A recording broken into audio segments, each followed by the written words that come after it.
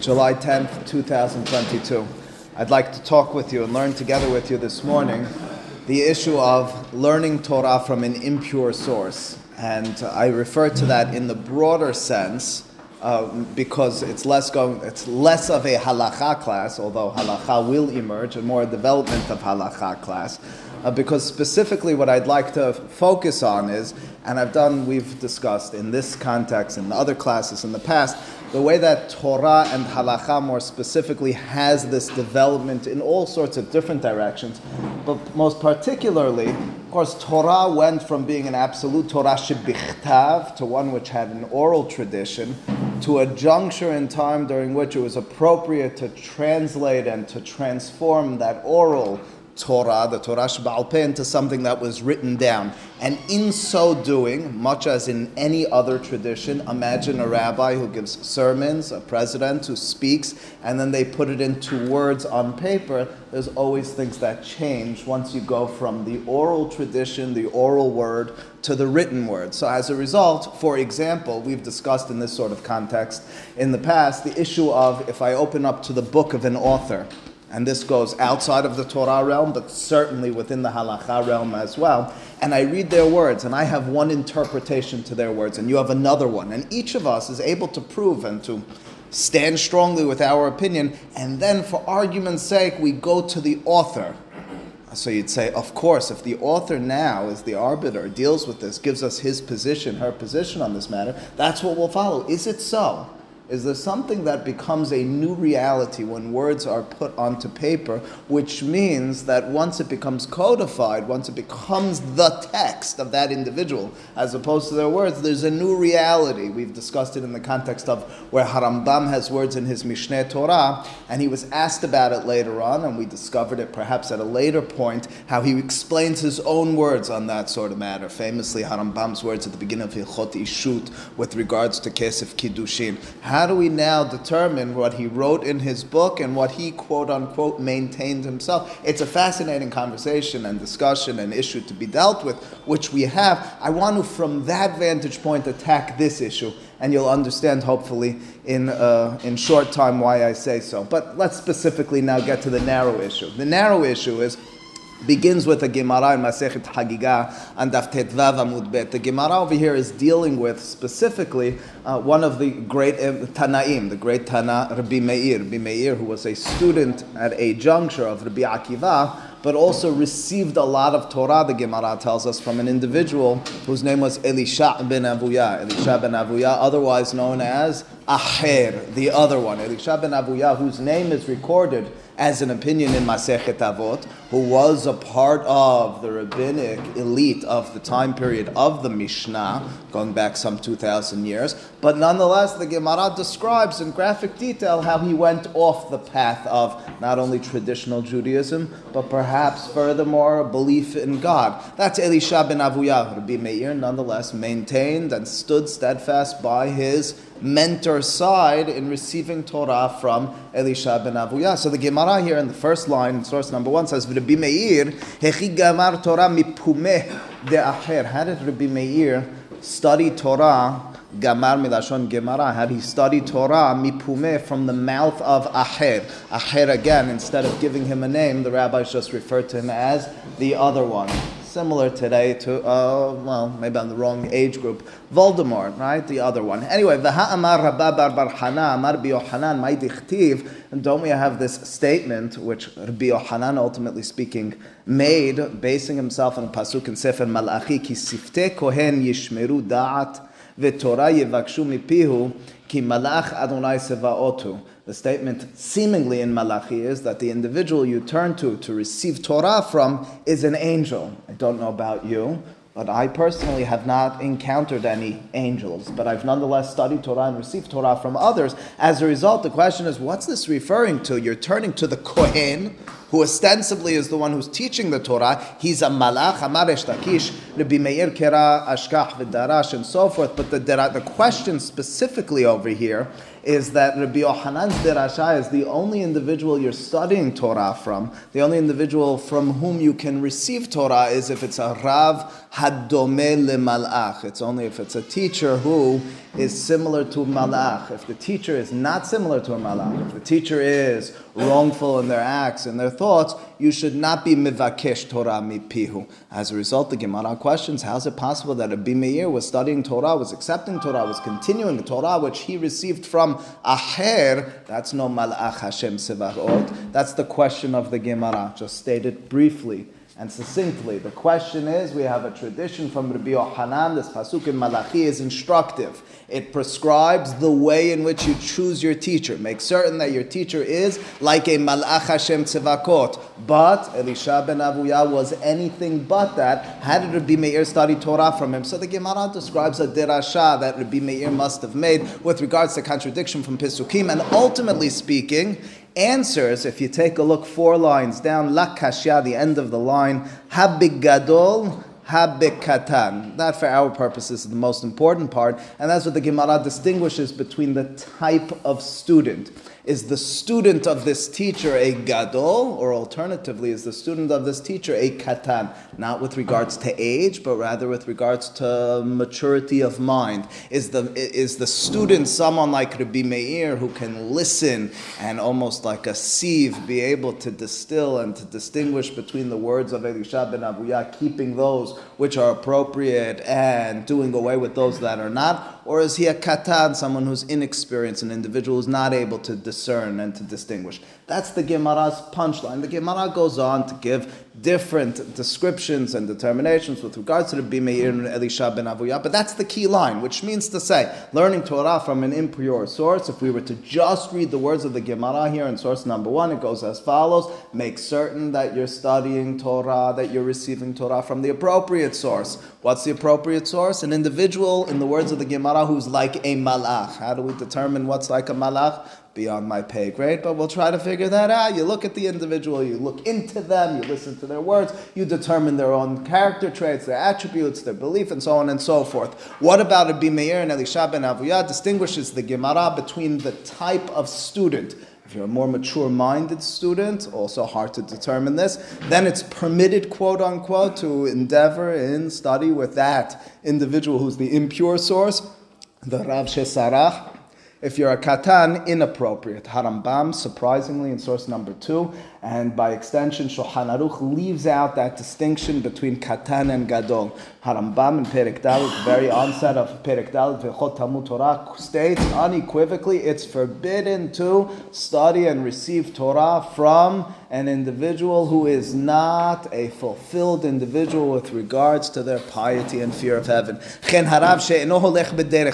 there's a rabbi, a teacher, a mentor who's not on the righteous path, even if he's an individual who's very bright, very smart, people are dependent upon their knowledge, and mitlamedin mimenu ad shuvo lamutav. You can't, you're forbidden to study from that individual, receive from him, until he changes his way. Shneimar, he cites this pasuk, Amru Hachamim, Im harav domeh lemalach Hashem tzvaot, Torah yivakshu mipiu. Im lav, al yivakshu Torah mipiu. If that individual is like that angel, pasuk in Malachi, if the Kohen is embodying the angelic quality traits, study Torah with them. If not, don't. Harambam conspicuously leaves out the distinction between katan and gadol. Everybody notices this. Shulchan Aruch, by extension, just cites the words of Harambam. But wait a second, that left open seemingly zero room for study from any source other than, quote-unquote, an angelic teacher.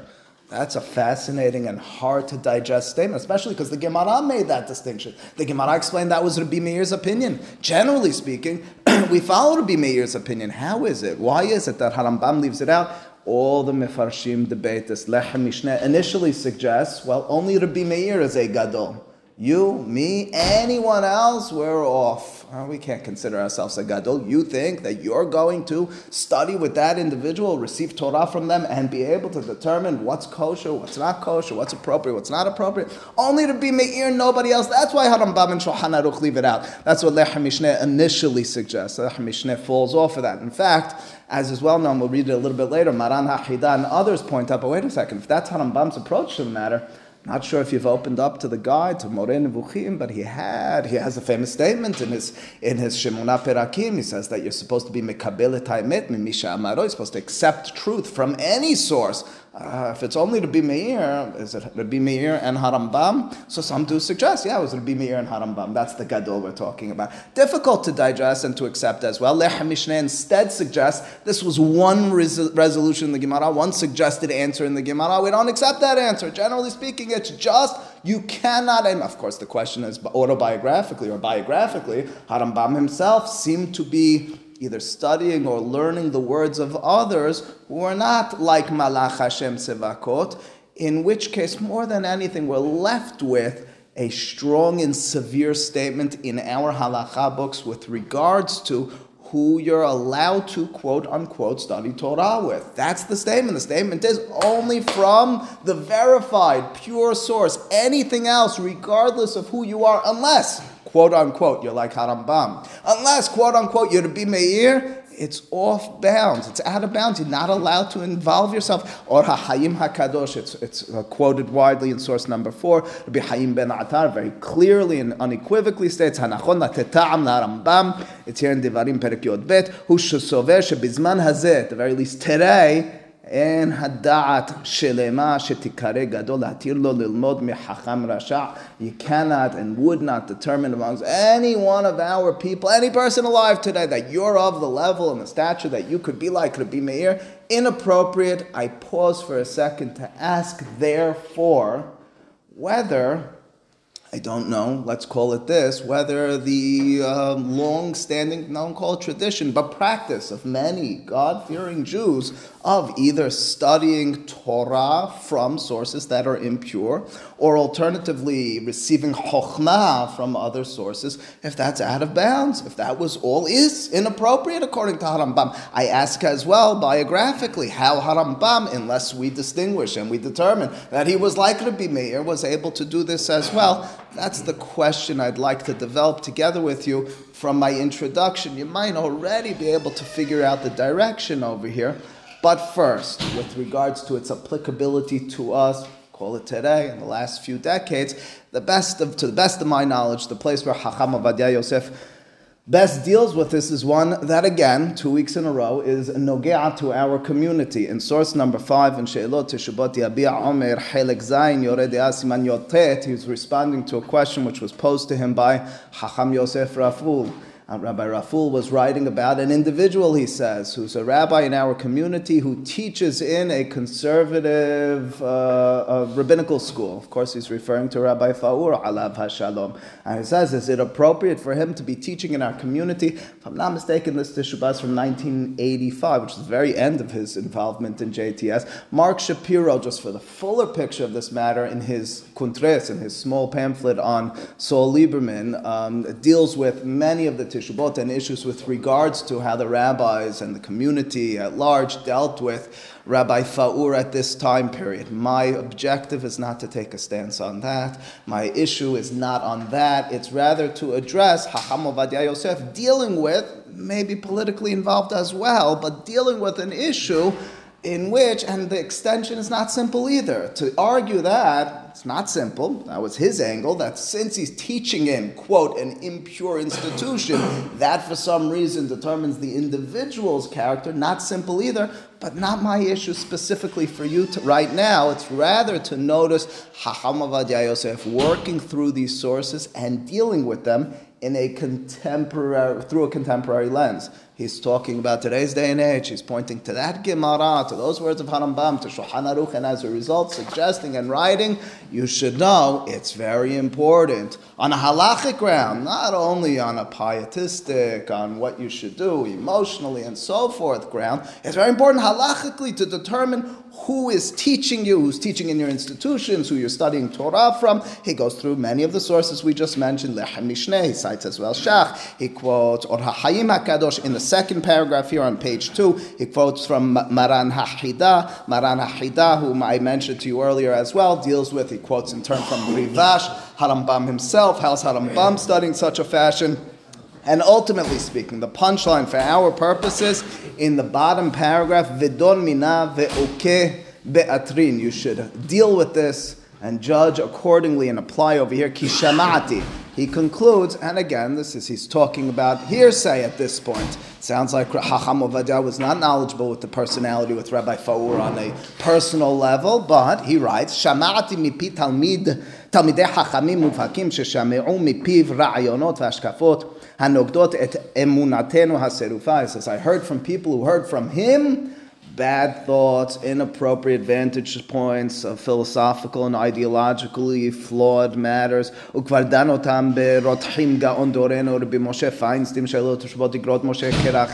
says, and you should know Rav Moshe Feinstein wrote very fiercely and strongly against him as well. And if you move down to 3 lines from the bottom, his suggestion, Chacham Ovadia Yosef to Rabbi Faur, therefore is Tehilot, Lakel, and so forth, Shelo Alman Yisrael, maybe it's Tehilot Lishmo Yitbarach, I don't know, it's thankful to God that we are not an orphan society, we're not widowed. Yesh b'machane kodshechem, you have in your community in Brooklyn, Talmidei Chachamim asher yirat Hashem hi osaram, ve'imam oz ve'tushia, lehorot la'am, et haderech asher yelechu ba, ve'et ha'ma'aseh asher ya'asun. You have many other qualified rabbis, and as a result, appoint them in his stead. That's the punchline of Chacham Ovadia Yosef. Again, I remind you and I say very clearly, I'm not subscribing, I'm not unsubscribing. I rather pointing out because Chacham Ovadia Yosef's approach to this general matter will be somewhat of a litmus test for the direction of this class, for the proposed direction over here. But his determination in that case, according to his understanding, whatever it was fully and completely was, we need to be very careful, scrupulous with who our teachers are, and as a result, I'm uncomfortable on a halachic grounds, you write, in accepting this person as a teacher, as a rabbi that anyone should be studying with. If we were to stop and pause there and ask the following type of theoretical question, would someone like Chacham Ovadia Yosef, would someone like him therefore engage in reading books that are outside of, quote, the purview of traditionally accepted Torah? What I mean by that is not books that are per se not Torah, but written by someone who maybe was engaged with objectively wrongful thoughts. Would he open such a book? Would he quote from such a book? We would imagine at this juncture, absolutely not. He would say, Lo Alman Yisrael. He would turn to us and say, you have many other books. He had thousands, tens, hundreds of thousands of books. Maybe I should stay away from that book or this book because there's problems with this book or that book. That seems to be his strong stance on this matter. Yes, Doctor? Someone on the level of Hamad Yosef would be the person to read it. He's the Gadol. Or HaHayim HaKadosh was not, and he is. No, but these are the guys that should read these books to tell you if you should be reading this or not reading it. All right. Who's going to review it? All right, if you say so. But, okay, so let me go in a different direction. Would he be the one suggesting to you and to me that we could read these books? So you'd say no, unless he determined that the individual was kosher. It's not about the content. Elisha ben Avuya, we're accepting the content was kosher. The individual, the personality was unkosher. So it's less about the content. He can't develop the content. He could develop the personality. But if we're talking about someone that even he, let's say, right now we're speaking theoretically, would say is a wrong individual. He had some objectively wrong philosophical, ideological emunah issue. We'd imagine he'd say off bounds. Stay away from it. He certainly would not. You're separating the writings from the person? I'm asking right now. He hasn't done that for us yet, right? All he has said to us, Chacham Ovadia Yosef, all the sources we've been reading are very clear. No separation. Personality and Torah. You're ahead of me. You're behind because it was my introduction. But personality and Torah is the same. Unless you're a Gadol. Who's Gadol? To be Meir. Maybe Harambam. But we're not going further than that. Maybe you'll extend to Chacham Ovadia Yosef, but not me. All right, that's definitely not me. So that being the case, I pause for a second. I mean, with the theological, I would say former conservative. I'm not familiar with them. JTS is conservative. It's so not. Ezra, you're making diukim on what I warned you not to do. I'm not on the specifics of that case. I'm on his punchline, and I'm not even subscribing to his punchline. I just want to know, didn't they allow a lot of religious Orthodox rabbis to teach in those environments? They did, but it's not my issue right now. But that being the case, I now take a step forward or to the side, and I remind you of what we began with, and I give you a few examples other than those which we began with, and that is, can we and should we, in appreciating and understanding the way Torah has moved and does develop, from being, quote, once upon a time an absolute oral tradition. Go back to the time of Mishnah, for example, the initial stages of Gemara development, when matters were not so much written down, but rather transmitted and taught. Should we distinguish, and we do, as I'll point out to you in a moment, between those time periods and today when Torah is written down? Why would we distinguish? For what reason, and how will that have bearings on us? First and foremost, precedents for distinguishing. For example, in source number 7, Sheilot Teshubot Binyan Sion. Binyan Sion was written by Rabbi Yaakov Ettlinger. He was one of the main rabbis in Germany several hundred years ago. And his claim is that this idea of being Moreh Halacha Bifnei Rabo, of determining law in the presence of your rabbi, and this is not the only on this, again, in our class called The Written Words of Halacha, Part 3. I was very much tempted to call this class The Written Words of Halacha, but it would have been Part 6, and I thought nobody would come because they'd say we don't remember Part 1 through 5. Now, you don't need to remember 1 through 5, but, it would just... You would think you did. Anyway, because it's just another written words of halakha with a new vantage point. Anyway, over there, so his suggestion is we don't have such a halakha per se in its historical sense. Today, since we don't study Torah from one primary source, we rather develop it from books. She'en etzleno talmid shirov chokhmato merabo. Kevan shelomdim mehasefarim. We study from books. We are encyclopedic, perhaps, in our approach and knowledge, but so much so that it's no longer just an oral tradition from one rabbi, a single teacher. The Rav Muvhak model may have been lost to the extent that there's a discussion and debate as well. Harambam is posek l'halacha based on the Gemara Masechet Moed Katan. If a Rav Muvhak means primary, means most important, passes away, the student is supposed to rend his or her clothing. They're supposed to do kiri'ah, much as if you lost a relative. Is that relevant today? There's always a debate. If the Gadol Hador, how do we determine what a Gadol Hador is, and so forth, passes away. Is that a Rav Muvhak? The claim of most poskim is no such thing any longer. We don't have Rav Muvhak. You want to know why not? Several reasons. Number one, you had your rabbi in first grade and a different one in second and a different one in third. You don't have one who taught you through. Was that always the reality? I'm not certain, but we have books today. And books, as a result, have transformed the landscape of Torah and Halakha. Moving forward along these lines, in source number 9, this is always the flip side of it. So you say, so things are more lenient. Now that we have books, life is easier. In Shevut Yaakov, that's Rabbi Yaakov Reischer, another German rabbi who lived a little bit before Rabbi Ettlinger, as well in Germany. So he makes the following audacious and bold claim. He says, well, since we don't have Rav Muvhak any longer, why not? Because we learn it from books. Oh, don't think you lost the idea of being Moreh Halacha Bifnei Rabo. Now, before you issue a Pesach Halakha, you better look into every book that you own. Since they're all your rabbis, it means if you have neglected the words of one of your rabbis, meaning your books, you have violated the Isur of being Moreh Halacha Bifnei Rabo. You have the book on your bookshelf. It's cute. It's a nice claim, Elliot. It's saying, don't be so quick to saying, oh, now this is democratic society is open to me to determine whatever. No, 1 second. We didn't make it easier on you. We perhaps made it harder on you. But for our purposes specifically, I'm returning you to the question of or to the issue of once things are written, we have an altered reality. In source number 6, Rosh, Rabbeinu Asher ben Yehiel. Rabbeinu Asher ben Yehiel was a very important person in our tradition. Shulchan Aruch, for example, as we've mentioned on more than one occasion, chose his top 3 Beit Din, who had already passed away, 3 rabbis to determine halakha based on them. He's trying to codify law. He takes Rif and Harambam, and then the latest being Rosh, Rabbeinu Asher ben Yehiel, and the majority of those opinions will determine the halakha. Rosh is one of our top 3 then.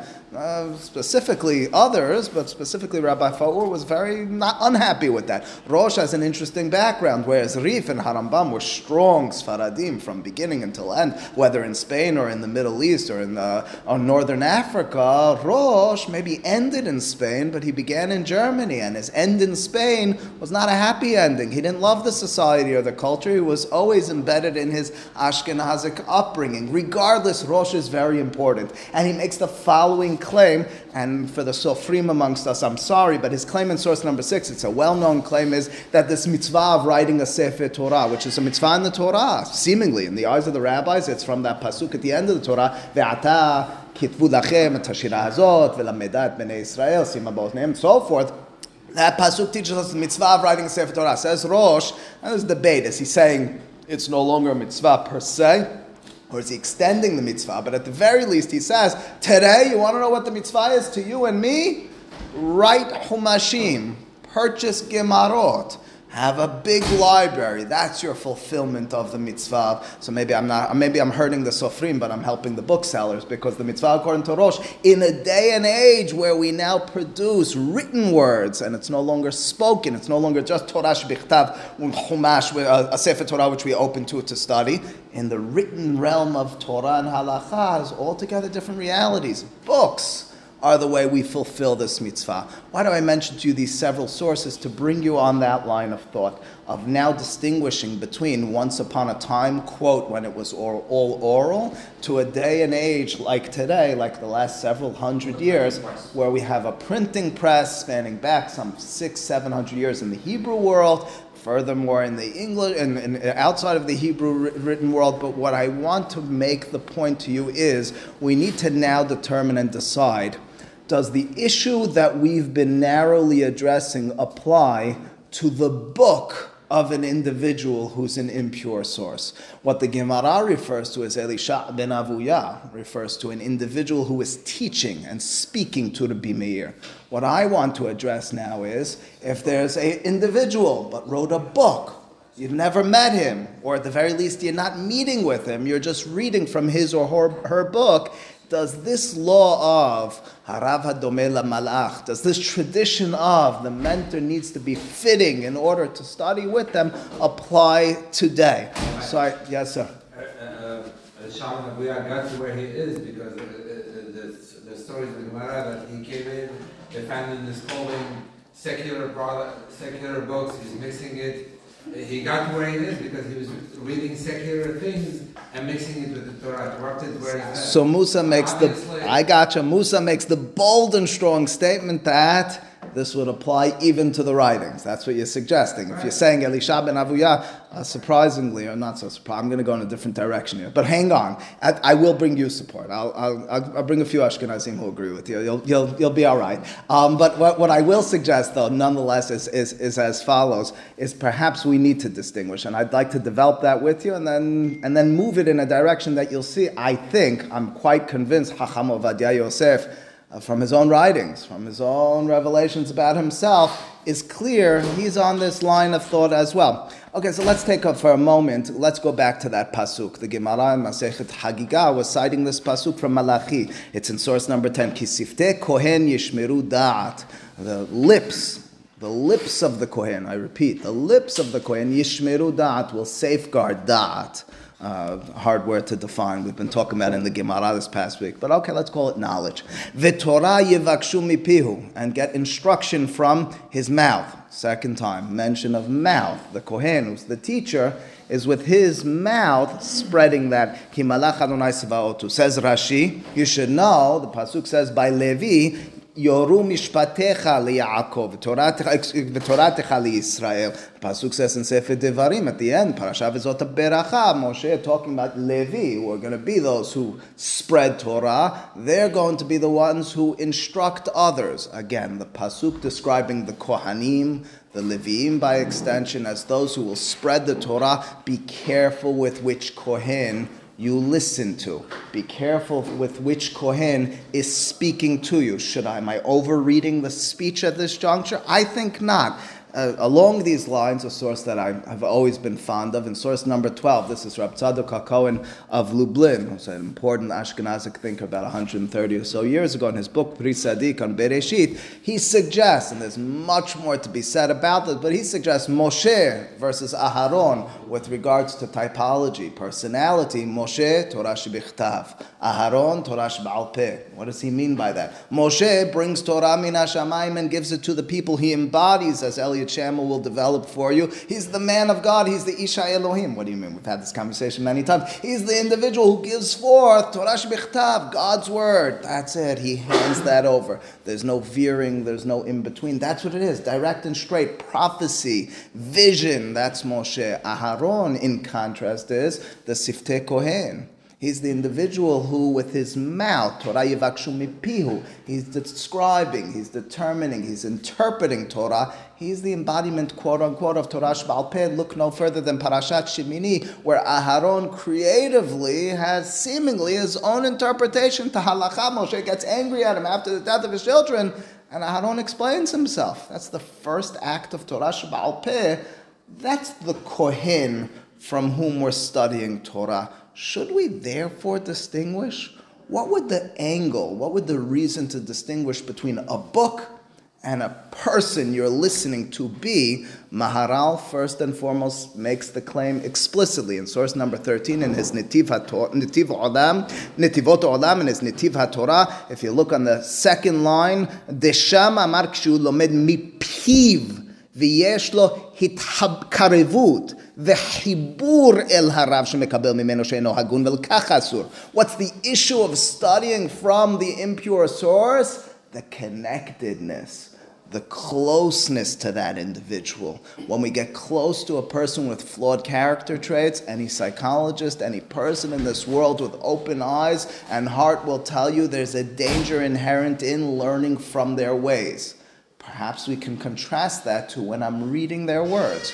When I open the book and I develop it on my own, if the words can stand apart from the personality, I can perhaps develop that from the static world of written word. When it's a personality with the charisma, with the inability to distinguish and to discern, that, and specifically that, is what the rabbis forbade. In source number 14, Tosafot, Masechet Hagigah, as they're dealing with a contradiction from the Gemara, Masechet Moed Katan, Tosafot reveals the issue of learning from the impure source. Look at the words, I bolded them, Haishinan. The fear is Dilma Mimshacheh. The fear is perhaps will be following that personality. You follow a personality, you don't become attached to a text per se. This is not me, it's not Maharal, it's not even the next sources, but it's been repeated many a time. Rav Shlomo Zalman Auerbach is reported in source number 15 as making this diuk. He says that if you look carefully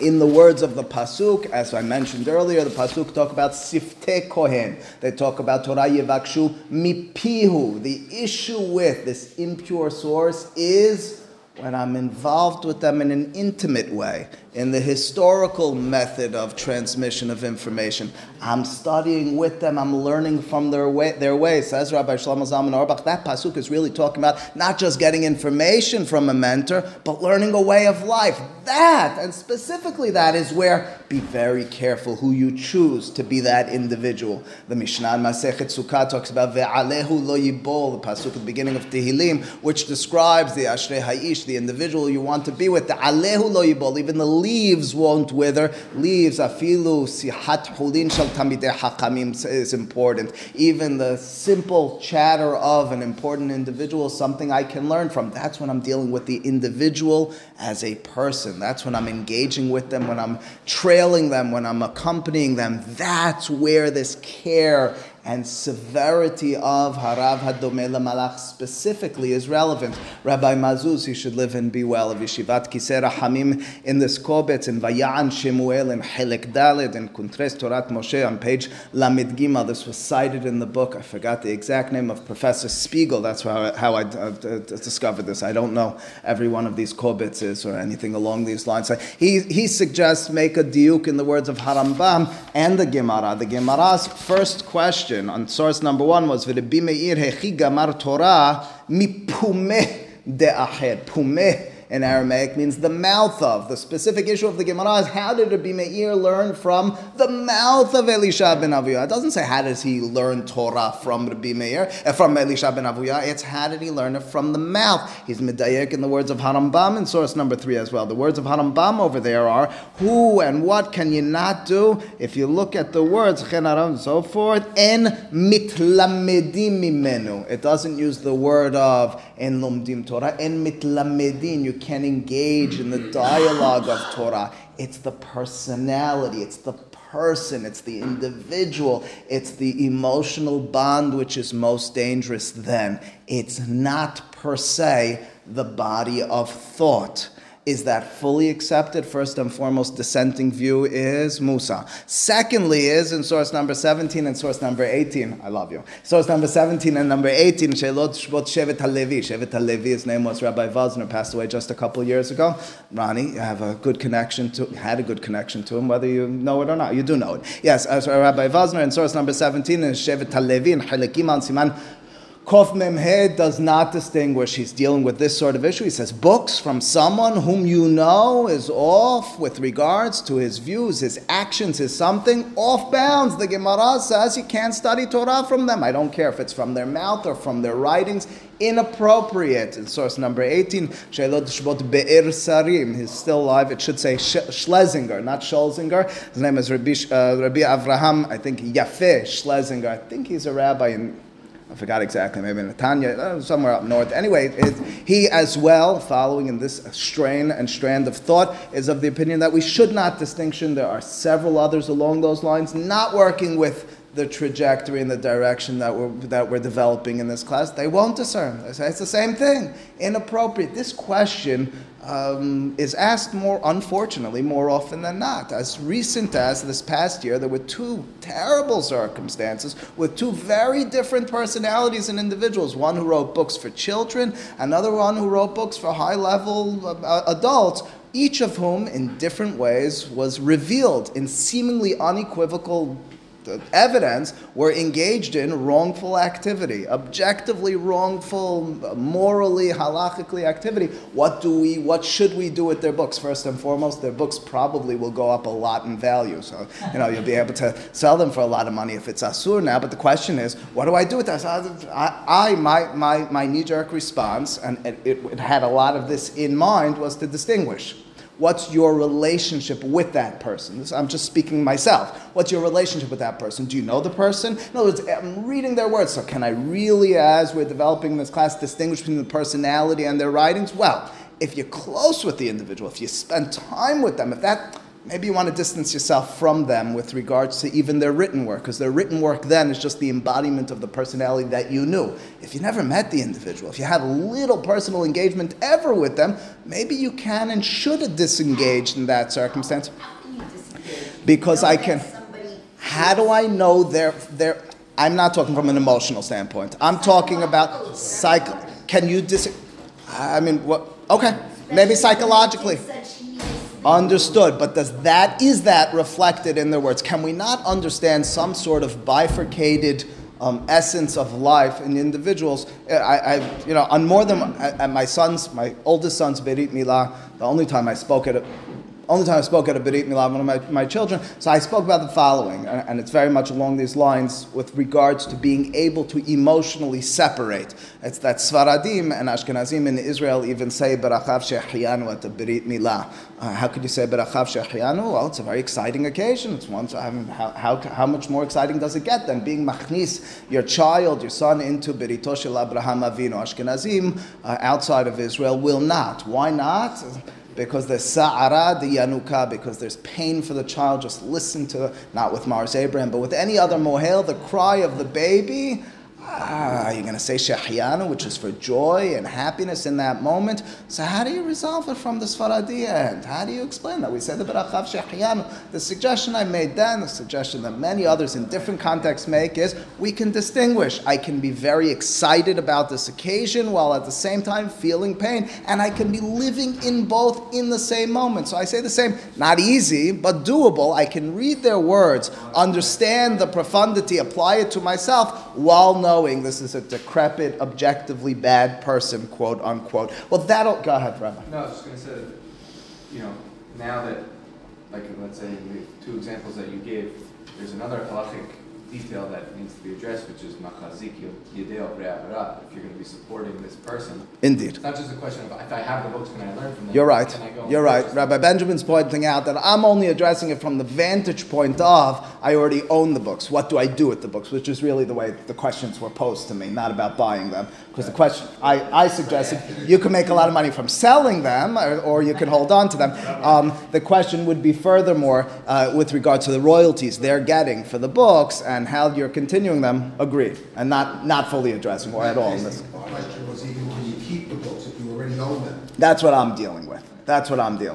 Right. Rabbis hit the Brennan. What's that? A lot of rabbis hit the Brennan. Right, so it's a different direction. That's right. You're consistent, Musa, on this. You're consistent. Yeah. Yes, Mr. What would they say in regards to, let's say, watching a video of the individual? Like today, you have videos because you're getting the charisma, you're getting the emotion, let's say, from the. It's a great question. The text. It's a great question. He wants to know, is watching the video like learning from their mouth, or is it like the written word? I don't have an easy answer. My gut is it's the same thing as the personality. Over there, you're being drawn in by their charisma from watching and listening to it. It's a difference of whether you're hearing and watching or reading. And the difference is not so hard to distinguish. When I'm reading, I can process. I'm separated. I'm not hearing. You know the individual style, and as you're reading, you hear their voice. It can resonate more. Okay, so that brings you back to my distinction of whether you knew the individual involved in them or were not. Now, yes, Ron. So all these cases where you have a pedophile Yes. or something with books, that becomes much easier to address. But I'm thinking of cases like Rabbi Slivkin and Meisel, where they take a person. Not simple over there. Not simple of that. Not the same case at all. It's very subjective. That's right. Who's the one calling That's the shot? right. Who's saying this That's guy's apikoros? 100%, Ron. And for that reason, I gave these two examples, and I said objectively moral and halachic problems. I'm not there. You're right. There we need to determine: is this a apikoros? Is this a heretic, and so forth? 100%. Not addressing those, and we could separately, but that's you're right. That's a stage before this. That's a stage in determining is it an impure source. Okay, now what I'd like to in the last few moments of the class do is to suggest that Chacham Ovadia Yosef is on my side in this claim as well. Why do I say so? Again, he had these strong words in that Teshuvah with regards to Rabbi Faur. Don't be involved in his opinion. Not subscribing to it per se, but that's his opinion. It's not my opinion, it's not our opinion per se, but it's his opinion. Would he therefore extend it to written books from sources that are either questionable or problematic? So I'll warm you up with the first example. The first example we talked about either last summer or 2 summers ago in the context of a class on shaving on Chol HaMoed. Without getting into any of the details, we did point out that one of the major sources with regards to this issue comes from a book called Bisamim Rosh. Bisamim Rosh is a book that emerged in the mid-18th century in Germany and caught the world, the Jewish halachic world, like wildfire. There was this book which was our same, Rabbeinu Asher ben Yehiel. His name was on the title page. It was ostensibly discovered Teshubot from one of the Rishonim. We're always excited. We uncover old medieval sources. Can't get better than that. And here it was, he was suggesting that you could shave on Chol HaMoed based on specific conditions along the thought of the contemporary Noda B'Yehuda at that time period. So we talked about in that class, what do you do with a book of that sort when it's discovered, here it is, unequivocally to have been a forgery?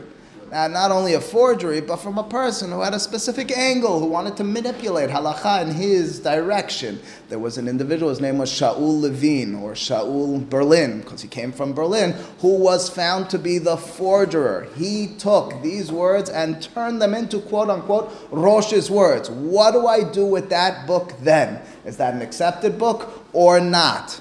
I'll say it all. So of course, it's off bounds.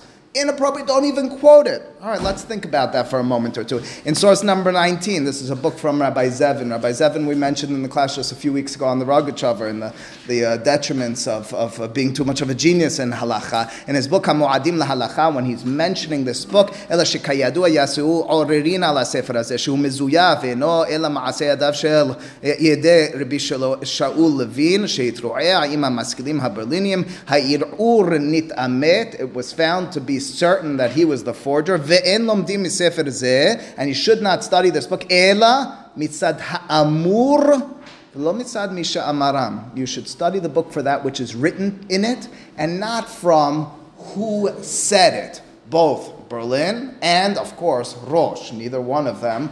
Rosh didn't write it, and Berlin, not such a great individual, but a little bit of an openness. Openness. It's Asur. Harav Domei LaMalach. Source number 1, 2. Harambam. Shulchan Aruch. Oh, we seem to be distinguishing. How could you distinguish?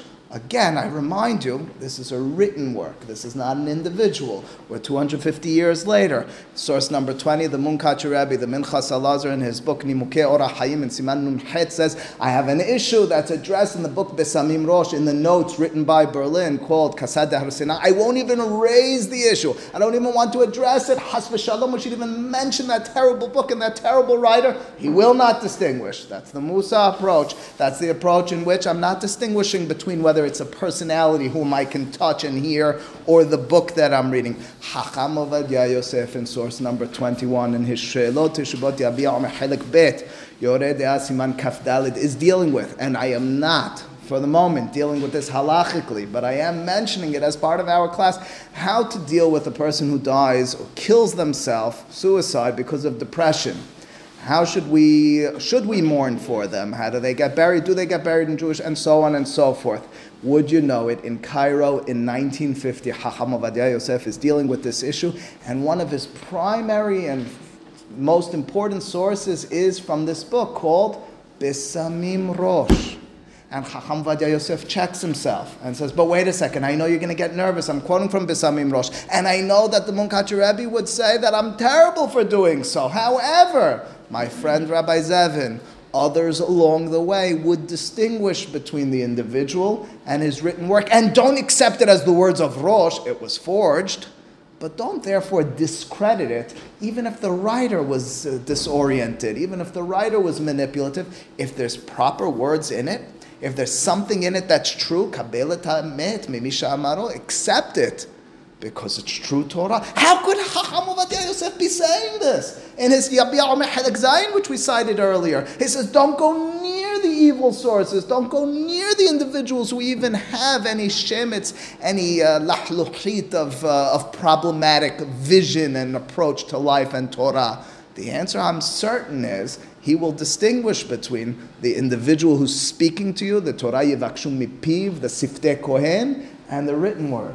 The written word has its own determination and distinction. That, read it, decipher, explain, understand. The individual, the personality, Dilma Mimshecheh, as Tosafot said. Stay away from that. Chacham Ovadia Yosef is consistent because the Sfaradim, historically, in another class we did, and this one was not here. I remember it was in the crux and throes of COVID. I remember it was in my living room, this class, and as a result, it was really well prepared because it was lockdown. I actually got to sit with my books for a long time and develop that class. It was the book I called The Mystery of Sefer Hemdat Yamim. There is a book that was published some several hundred years ago, about 300 years ago, a little bit more, called Hemdat Yamim. Full class on the history with regard to this book, but here's the crux of it. It's written by an individual who clearly, unequivocally was connected to if not an integral player, but probably just connected to a personality whose name was Shabbatai Tzvi. Shabbatai Tzvi was a false messiah in 1665 who grabbed hold of majority perhaps of the Jewish world in following him, and ultimately speaking, he converts to Islam and reveals himself as a person who was somewhat or fully off. And this book, Hemdat Yamim, written by a follower, a staunch follower, someone who believed in the truthfulness of that mission, is a book of practice, of tefillot, and so forth. What do we do with that book? So you say, come on, stay away from such strange stuff. Would you know it? Much of, not all of, those tefillot, when we take out a Sefer Torah on the holidays, Hemdat Yamim. Would you know it? The Tikkun Leil Shvi'i of Pesach. Many people stay up and they do a Tikkun. Hemdat Yamim. Would you know it? Many, not all, many of the practices that Sfaradim throughout the generations have developed are from a book called Hemdat Yamim. Is he the only source on all of them? No. But he has played a pretty integral role in many different developments of halakha. What are we to do? Should we root it out? Because we know with certainty that this book is a problematic book with regards to its personality, not so much with regards to its words. Very parenthetically, or briefly rather, I will mention that the Tefillah, on taking out the Sefer Torah on Shavuot, and I put it in that class at the bottom, has the following words in it. It says, Veharem Ateret Sevi. And you should raise up the Atara, the crown of Sevi. Uli, that's a direct, that's overt, that's not even implicit or covert, that's overt, there it is. So if you look in our Mahzorim, it's in there. If you look in the Mahzorim of Rabbi Mazuz, whom we mentioned and will mention again, he puts it in parentheses and he writes on the bottom, he says, Yesh, Misham Metim, Devarim Elu, and something like Daila Mevin. Maybe you want to leave them out. It's thankfully, I stay up, generally speaking, the whole night. Everybody is sleepy. Nobody, either they're not reading that tefillah, not paying attention to me, I'm able to just skip over those words without provoking anyone's anger or realization that I skipped those words. But I say the tefillah. Why am I saying the tefillah? What's that? Not that we know. We don't. It's anonymously written. We're not certain who. Tradition had it. It was written by Natan Azati, Nathan of Gaza, who was the prophet of Shabtai Tzvi. He certainly never recanted. Regardless of who it was, we don't know of any recanting. We don't know any teshuvah on this individual, and there's much in it that's overtly Sabbatian. Well, what are we to do with such a book? In the book Kol HaHayim, this is source number 22. Source number 22 is written by a very important Turkish rabbi. His name is Bihaim Palachi.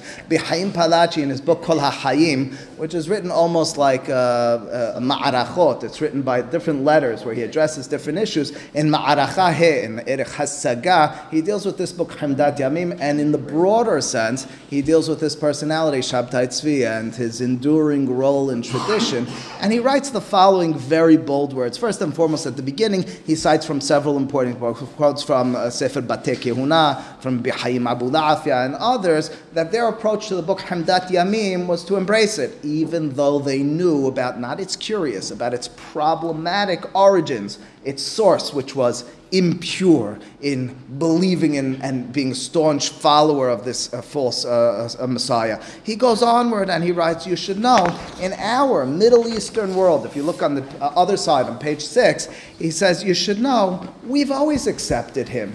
We've furthermore accepted truth and realize that everyone and everything has flaws. He says, look no further than Rabbi Akiva, who embraced Bar Kochva, Bar Kosiba as being Mashiach. Does anyone therefore say, Rabbi Akiva, scratch him from our Mishnayot, our Torah Sheba'al Peh is flawed? He says, it's no different over here. An individual who was perhaps led astray by a wrongful Messiah. Of course, yesh makom lehalek, but that's his claim. He goes, lastly, he says in the last paragraph, and this is the most controversial one, ukvar yesh kabbalah merabotenu v'avotenu kedoshim. We have a tradition from our rabbis and fathers, shelo ledaber mitov adra al inyan Shabbatai Tzvi. We don't talk neither good nor negative about Shabtai Tzvi. He just never happened. As I mentioned in a Shabbat class a few weeks ago, Halabiya Jewry was and is plagued by this Shabtai Tzvi business. You should just know the community at large embraced him. He was in Halab in 1665 prior to Tisha B'Av, which was his day, of course, the best day, the day on which we did all the sins, L'Shem Shamayim, and he was in Halab, and we begged him, as per the testimony, to stay with us for that Shabbat and stay with us through the week. We wanted to be together and as close as we could to the Mashiach in our eyes. The majority, if not the entirety of Halab was drawn by him. The rabbis, Rabbi Shlomo Lenyado and others, became followers of his. There's a Harari name in there as well. I don't know if it's yours. I don't know if it's mine. I don't think it's either. Rabbi Yitzhak Harari, it's the other. I know which Harari family. Maybe we're all related though. Was also, so there was a lot of followers, a lot of things that stayed and persist. We could discuss them in that class and otherwise, but that all being the case, I stop for a second. I ask, what's someone like Chacham Ovadia Yosef going to say about this? How's he going to approach? I bring you back to what he told us about the individual who's teaching in this conservative university and conservative rabbinical school. Stay away from them. And he's going to embrace this book. He's going to stay away from this book. He's going to be for sure, right? Like the Munkacher Rebbe, who's consistent in source number 23. In his Hamisha Amarot, he says, can you believe it? I saw this Svaradi, quote my words, quote unquote rabbi. I read this book called HaHayim. You know what he said? That we have a tradition to stay away from talking positively or negatively about Shabtai Tzvi. Sfaradim. It's pretty much what he says. Sfaradim, they believe in their rabbis too much. Along those lines, I think, if I remember correctly, he says at the end, he says, Hashafti lahatztik tzat et harav hagaon zal ba'al sefer kol ha'chayim. 3 lines from the bottom. Lihiyot hasfaradim biyamenu betiv'am rubam nimuche hasecher. He says, Sfaradim, they're idiots. Nohin lihitpatot lahamin l'chol davar. They just believe everything. Al ken, hisiyam avon oshma, gam ligdolehem, rabbanehem, besvekot ka'elu. Therefore, they gave in to their rabbis on this. Nonsense. Now, maybe not with that severity, but Chacham Ovadia Yosef is sure he's going to agree with that. He's going to stay away from the book Hamdat Yamin. Before Chacham Ovadia Yosef, in source number 24, in the book Hashem Nisi Helek Bet in Siman Nun Aleph, just published about a year and a half ago, actually at that time period in COVID. That's why I decided to do the class at the time. I'm getting there. Hang on. Oh, who? The Munkacher Rebbe? Why does he quote the Munkacher Rebbe? It was important. Minchas Elazar was very important. Why does he quote, or does he quote Hamdat Yamim? We'll have to address in a second. Hashem Nisi here in source number 24, Rabbi Mazuz writes prolifically about this matter, develops it as we did in that class at and his Sikum Davar, if you look, Sof Davar, the last 2 lines, Lidivrei HaKol Ba'al Hamdat Yamim Nilkad B'Shabtaut. It says, first and foremost, let's as I did from the onset, let's admit to the fact. This author was a Sabbatian. There's no question about that. It used to be, maybe he wasn't, maybe he was, maybe he was. You can, says Rabbi Mazuz, read the book, you'll notice it. Even you and I would notice it.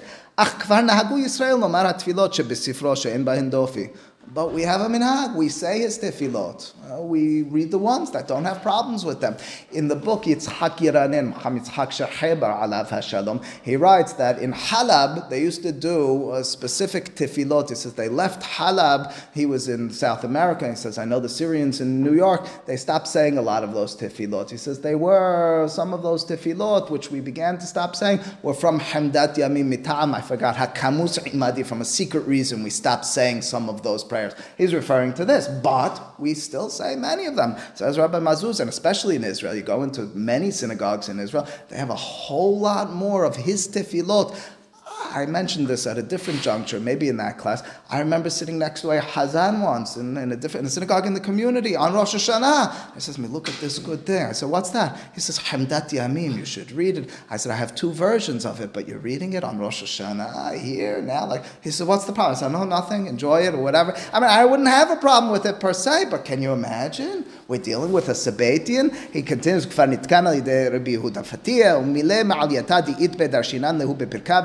and with the proper things we teach. Chacham Ovadia Yosef, though, you're going to draw the line, right? In source number 25, in his Hazon Ovadia Arbat Ha'aniyot, in the introduction, he says, Lo nimne'eti. He says, I did not hold back in the writing of these laws on Avelut, on the 4 fast days, rather, from bringing the words of Hamdat Yamim, even though people have all sorts of negative claims about him. Even though people have cast aspersions against him, we've accepted his words of halacha. Really? You've accepted his words, but you won't the rabbi who went to teach in the conservative university, in the conservative rabbinical school? I would suggest again, and this wraps us all up, that his approach, much along the line of the trajectory of this class, is to distinguish. When we're dealing with, at the onset of this class, learning Torah from an impure source, the specific fear, the specific issue in the eyes of the rabbis, of Rabbi Yohanan more specifically, is mipumeh de'acher, is the study of Torah from the mouth of Elisha ben Abu Yaseh. The rabbis said, Rabbi Meir, how's it possible? You're hanging out with him? You're learning from his ways? You should know you're supposed to choose a mentor, not just based on their knowledge, but based on their approach to life. You're supposed to be inspired through their character, through their attributes, not just their mind. That, and specifically that, is the fear. That's not to say there are no fears in addressing other books. As Dr. Glazer said earlier, we want to make certain that the book is a kosher book with regards to what's written in it. But the author of the book, per se, even someone like Chacham Ovadia Yosef, who's strong on these, staying away from the person, the writings of that individual, the written words of halakha, the development of halakha as we have it, from a time in which it was fully and completely oral, ironically brought us, or maybe predictably brought us in different directions, to the extent that I would suggest, based on our development of this, based on our realization of Chacham Ovadia Yosef's treatment of Bisamim Rosh, based on the Sfaradi acceptance and maybe embrace of this book, Hemdat Yamim, based on our general picture of what the issue specifically at play is, that when it comes to the written words, over there, we look at everyone and we say, be careful. Distinguish the words, assuming they're kosher words, from the personality. When it comes to learning with the person, no way of doing so. Over there, we would say, only if he's a Malach Hashem Tzevaot. In short, we developed, hopefully, through this course, another direction wherein this development of halacha from being an oral tradition to being, ironically, one which is written, has therefore affected not only the method with which we study, not only the way in which we treat the people who teach the Torah, but specifically and narrowly for this class, the care and precision or lack thereof that's necessary when studying the words from books. Baruch Adonai le'olam. Amen ve'amen.